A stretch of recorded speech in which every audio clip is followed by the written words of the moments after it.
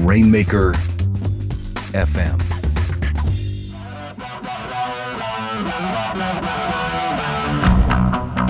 Hey there, and welcome back to the Writer Files. I am your host, Kelton Reed, and this week the author of the captivity memoir, The Desert and the Sea, 977 Days Captive on the Somali Pirate Coast, Michael Scott Moore joined me to talk about his fascinating journey as a writer, how he wrote his harrowing and detailed memoir, and why it's changed him as a writer and a person. Michael is an investigative journalist, novelist, and author of a critically acclaimed folk history of surfing, Sweetness and Blood, named a Book of the Year by The Economist in 2010. The author traveled to the Horn of Africa in 2012 while researching piracy along the coast of Somalia when he was abducted and held captive for over 2.5 years for an initial ransom of $20 million. In this riveting personal account of that experience, chronicled in The Desert and the Sea, Mike deftly examines the history of piracy, religious extremism, geopolitical factors, and his own dark humor and humanity to capture what reviewers called a harrowing and affecting account of captivity at the hands of Somali pirates.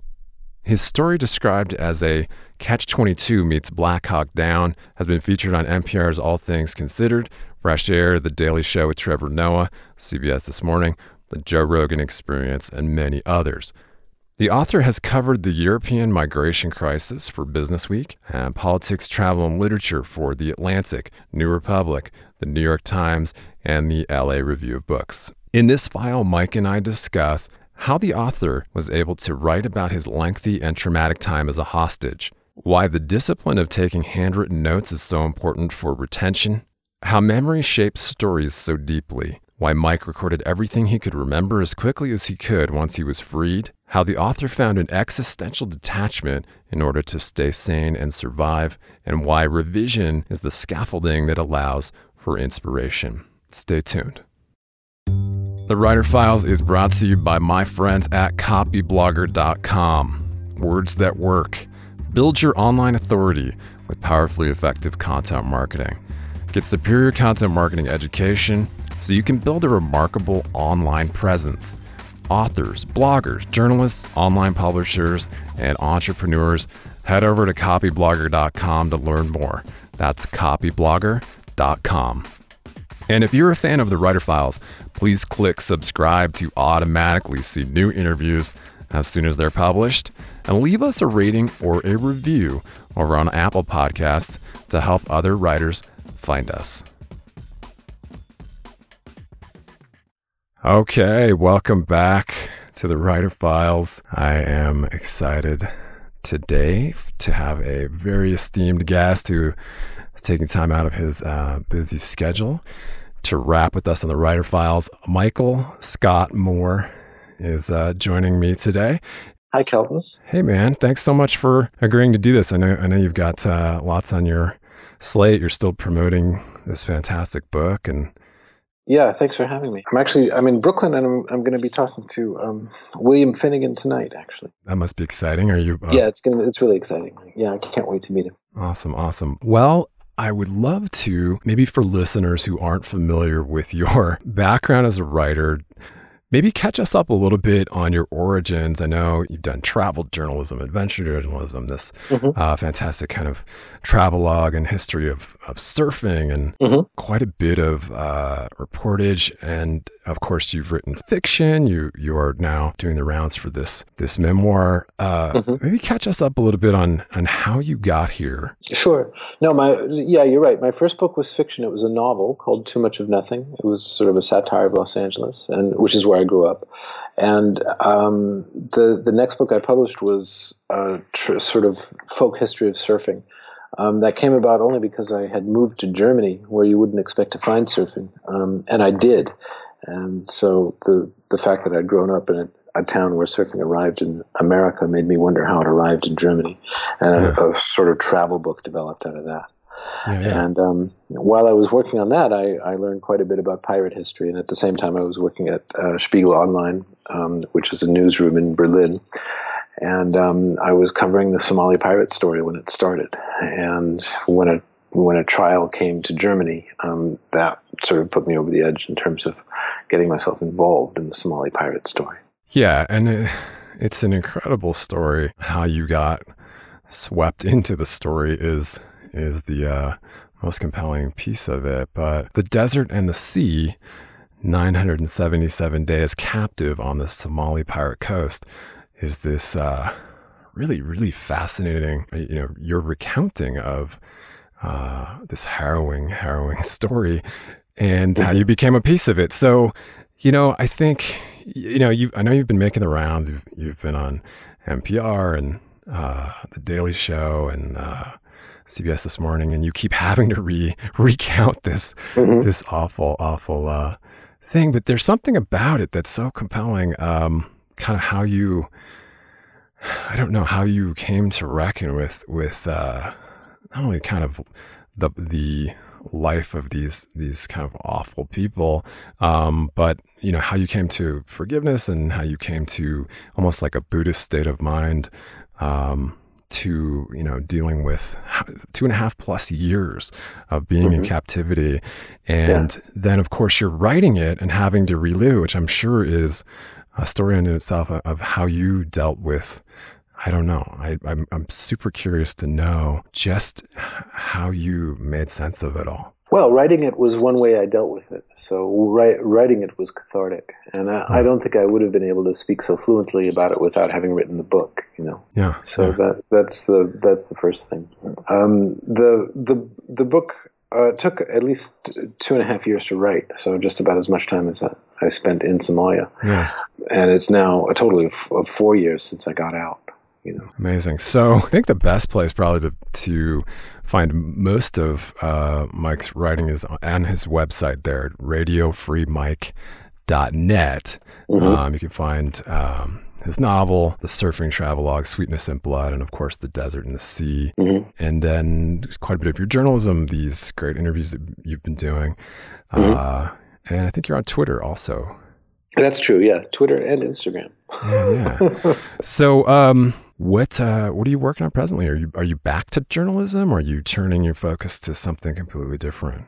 Yes, a little of both. So in Somalia, I started a novel, so I'm still working on that novel, and I hope to have at least a draft of it done by the end of this year to show some people. And then in the meantime, I'm also working on some. I have been working on some journalism. I published a long piece in Bloomberg Business Week a year or so ago that involved Somalis on the migrant trail towards Europe. While I was still living in Berlin, that was obviously a hot issue, and I found out a way into that story that was not totally unrelated to my case. And I'm also working on a long piece about the trial of 3 guys in Kansas who actually wanted to blow up a community of Somalis over there. Oh my!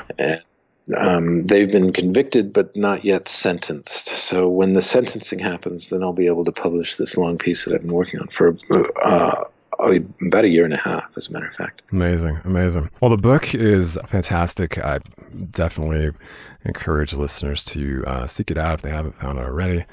The Desert and the Sea, 977 Days Captive on the Somali Pirate Coast. Clearly, we know how the book ends because you're home. I'm here. You're here. I made it out. We're speaking. Yeah. Thank God. So let's talk about, I think I'm most interested in how you wrote this book in particular, because, you talk about in the book having access to writing materials and then not, and that, because they're constantly shuffling you around between these different pirate locales where they hide out. How did you remember so many amazing details? Well, at first I thought I wasn't. The way I wrote my second book, Sweetness and Blood, was to take notes all the time. Not to go to sleep without having taken detailed notes on the day I had just spent in whatever country I was. And so that's how I was going about the Somalia book too. My partner Ashwin and I were in Somalia as free men for about 10 days before Ashwin took off. Yeah. And I had taken about 100 pages of notes during that sort of brief time, and about 350 photographs. So to have lost that after the pirates captured me was sort of devastating. And in the first few months, I tried to take notes again. I got my hands on a notebook while I was in sort of a prison house, and I let the guards give me a pen too, and sort of hid from them a little bit and took notes on what was going on. And eventually those notes got confiscated. And I sensed that afterwards that some of the men got punished for what I'd written in the notes, because one of them had even told me the name of the boss that captured me and that kind of thing. So writing down the notes was obviously a way of learning things about what I was going through, and also retaining them. I mean, once I wrote them down, I was able to memorize a few things, including that boss's name. But I really wanted, almost the whole time I was there, or at least during the first year, to be taking notes all the time, and it was frustrating that I couldn't. Right.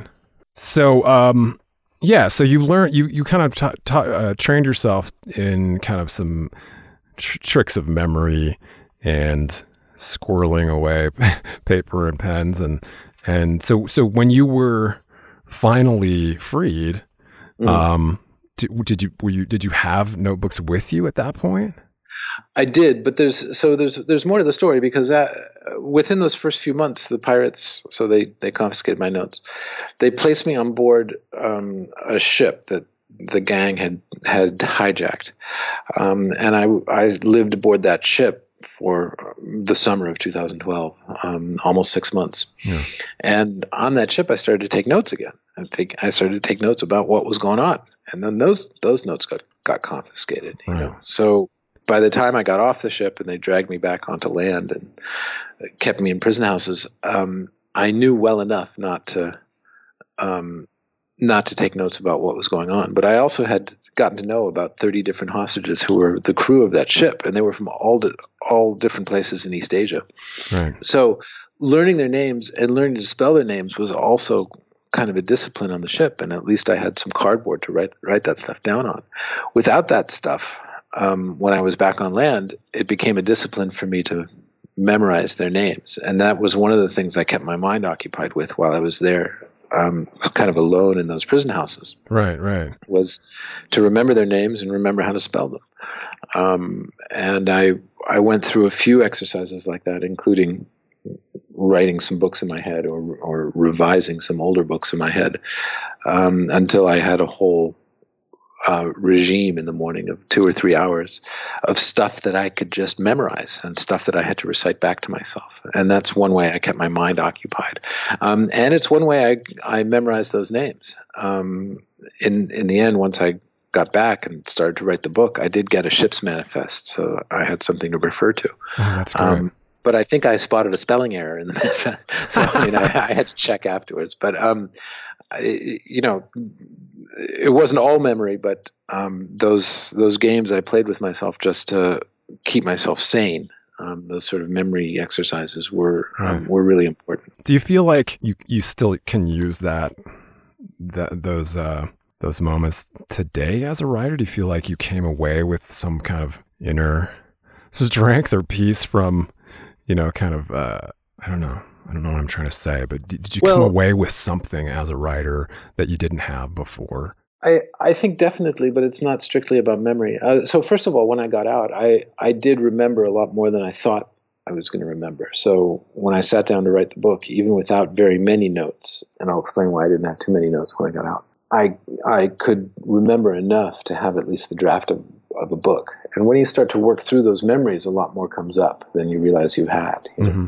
So if I had detailed notes, if I'd been able to walk out of Somalia with a lot of dialogue and stuff like that, then the book would be that much sharper and that much more, maybe that much more unusual. I think you shape a book based on the material you have, and so I shaped this one based on what I could remember for the most part. Yeah, which was enough. Which was enough for a pretty long book, and I boiled down the draft. I'm sure.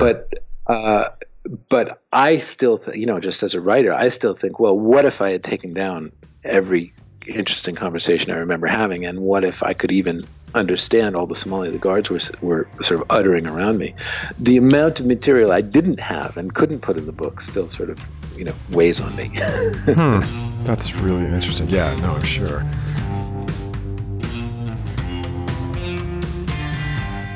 So when you get back and you're free, do you start writing immediately?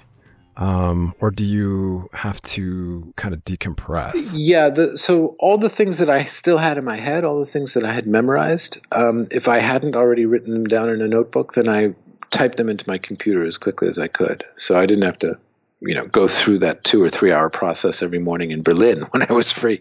Yeah. But I did also have notebooks in the last year or so of captivity. I got my hands on some notebooks again, and instead of writing notes about what was going on, I started a novel, and that's the novel I'm working on now. With the current book, the memoir, I didn't start it right away. I did start thinking about it more seriously, but I don't think I started it until a few months later. I mean, the first thing I did actually was write a long feature, about 10,000 words about what had happened, for the Guardian long read, and that came out in mid 2015. Yeah. And then after that I sat down and started working on the book in earnest. Mm. So I did give myself a little bit of a break, but the first version of the story I told, I didn't even write down. I told it to the FBI. Yeah. I was debriefed by the Americans and the Germans when I got out. I'm also a German citizen. So the German BKA and the American FBI were gracious enough to debrief me together so I wouldn't have to do it twice. And I sat for 3 weeks and gave them the story from front to back. So that also helped revive some memories in my mind for the moment when I sat down to think about the book. Interesting. Did they let you said they let you share the notes, or?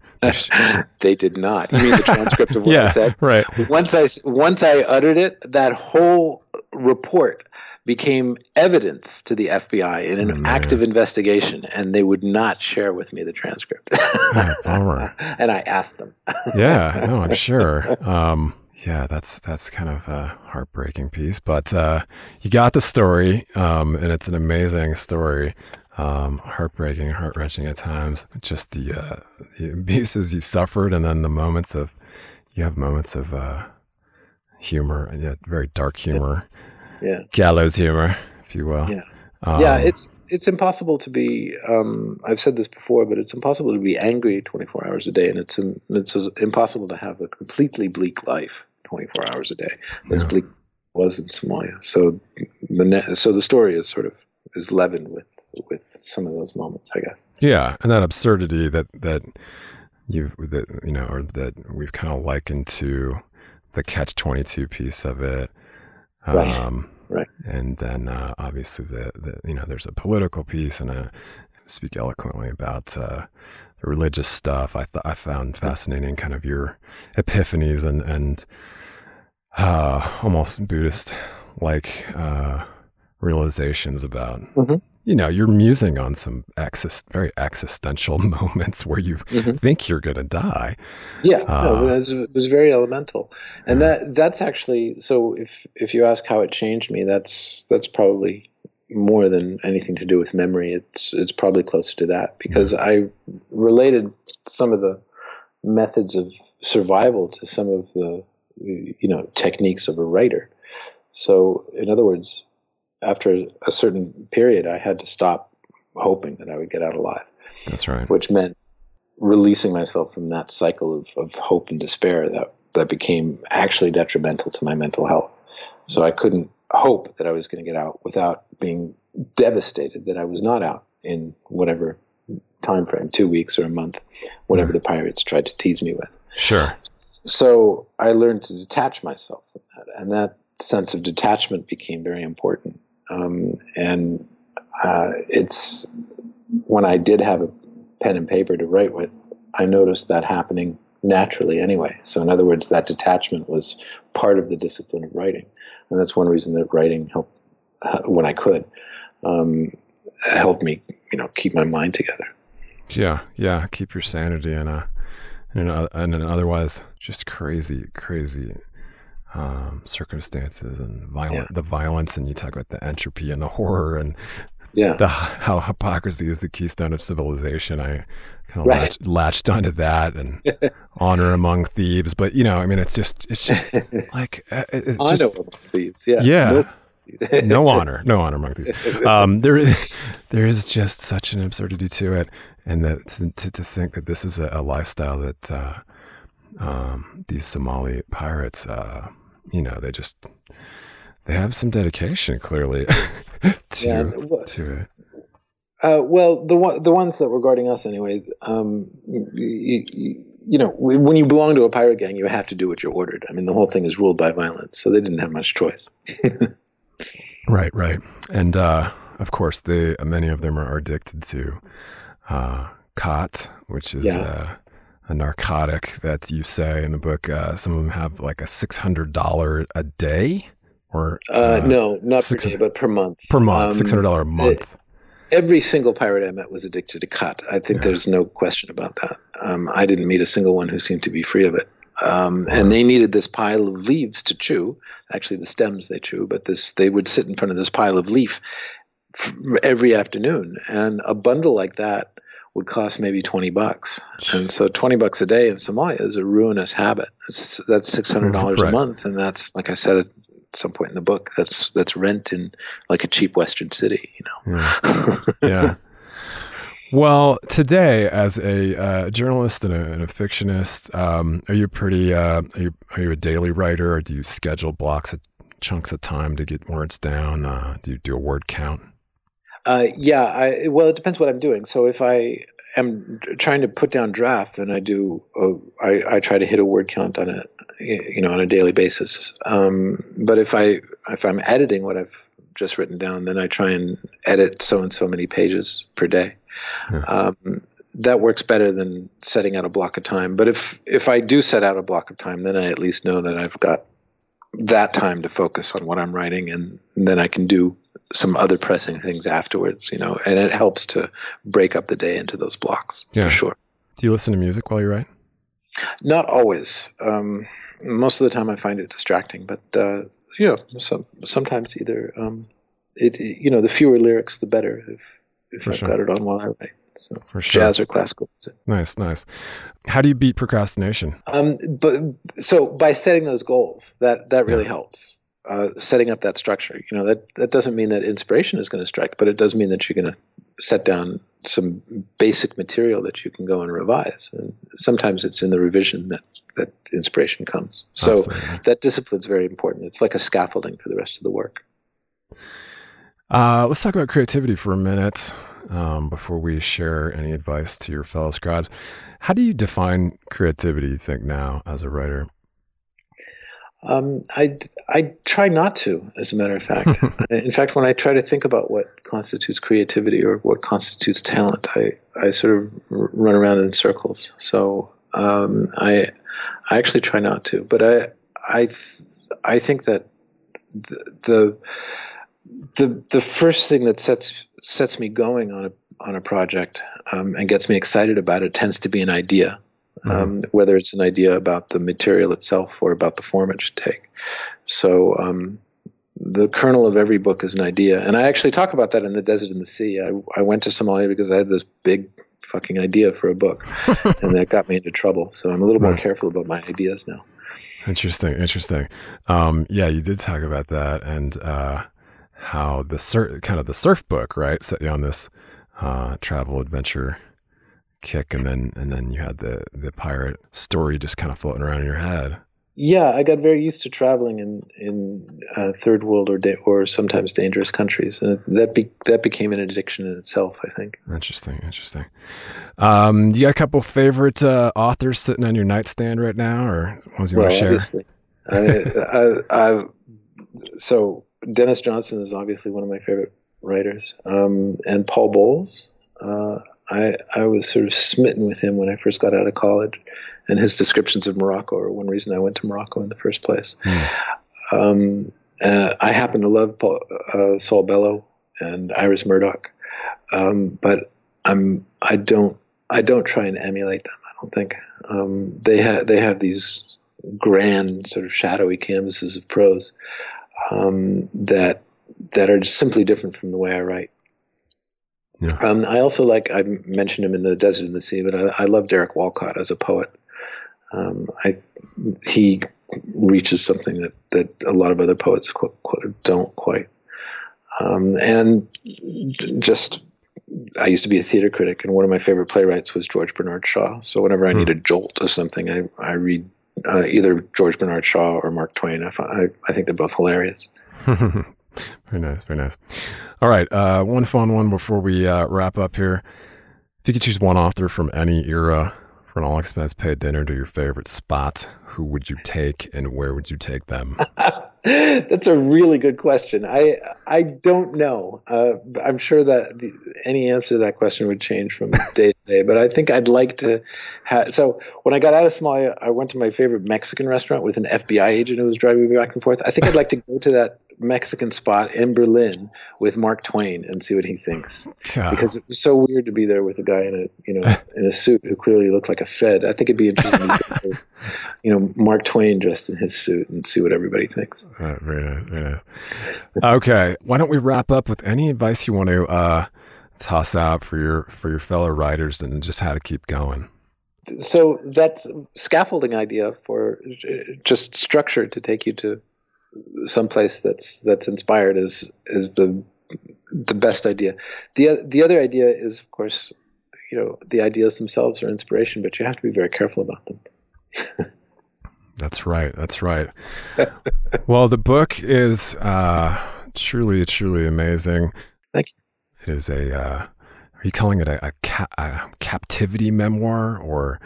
Well, it's definitely a memoir of captivity. I guess a journalistic memoir because it's personal too. But I try to be rigorous about my reporting about Somalia. Yeah. Well, it is deeply affecting. I found it to be pretty amazing, and kudos for the work, and Thank you. We're happy to have you back. Yeah, me too. Yeah.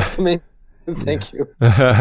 And thanks for doing this with us today. And hope you come back again and promote something else in the future. I'd love to. Thanks, Calvin.